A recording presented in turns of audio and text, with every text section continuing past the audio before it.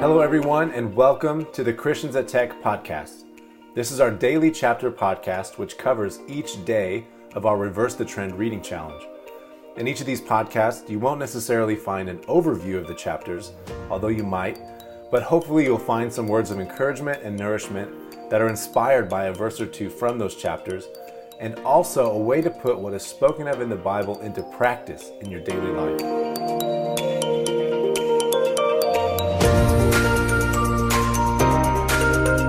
Hey you guys, welcome back to the podcast. Today's chapter is Luke 3, and the verse that I really wanted to highlight was verse 4.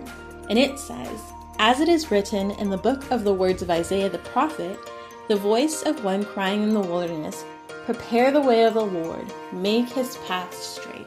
And so we know that John the Baptist had to come before the Lord Jesus came.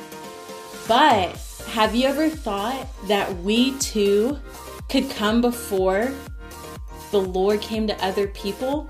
Like, think about it. Before our friends, our family members, our classmates, before some of them are able to meet the Lord, maybe we have to be like John the Baptist and prepare the way for the Lord to meet them. And I was even just considering, like, what kind of person was John the Baptist? Aside from eating locusts and honey and wearing only camel's hair, even he himself in verse 16 says, "John answered them all, saying, I baptize you with water, but he who is mightier than I is coming, the strap of whose sandals I am not worthy to untie. He will baptize you with the Holy Spirit and fire."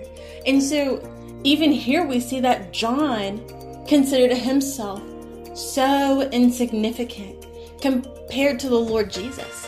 And we ourselves might think, like, who am I? I can't prepare the way for the Lord. Do you see who I am?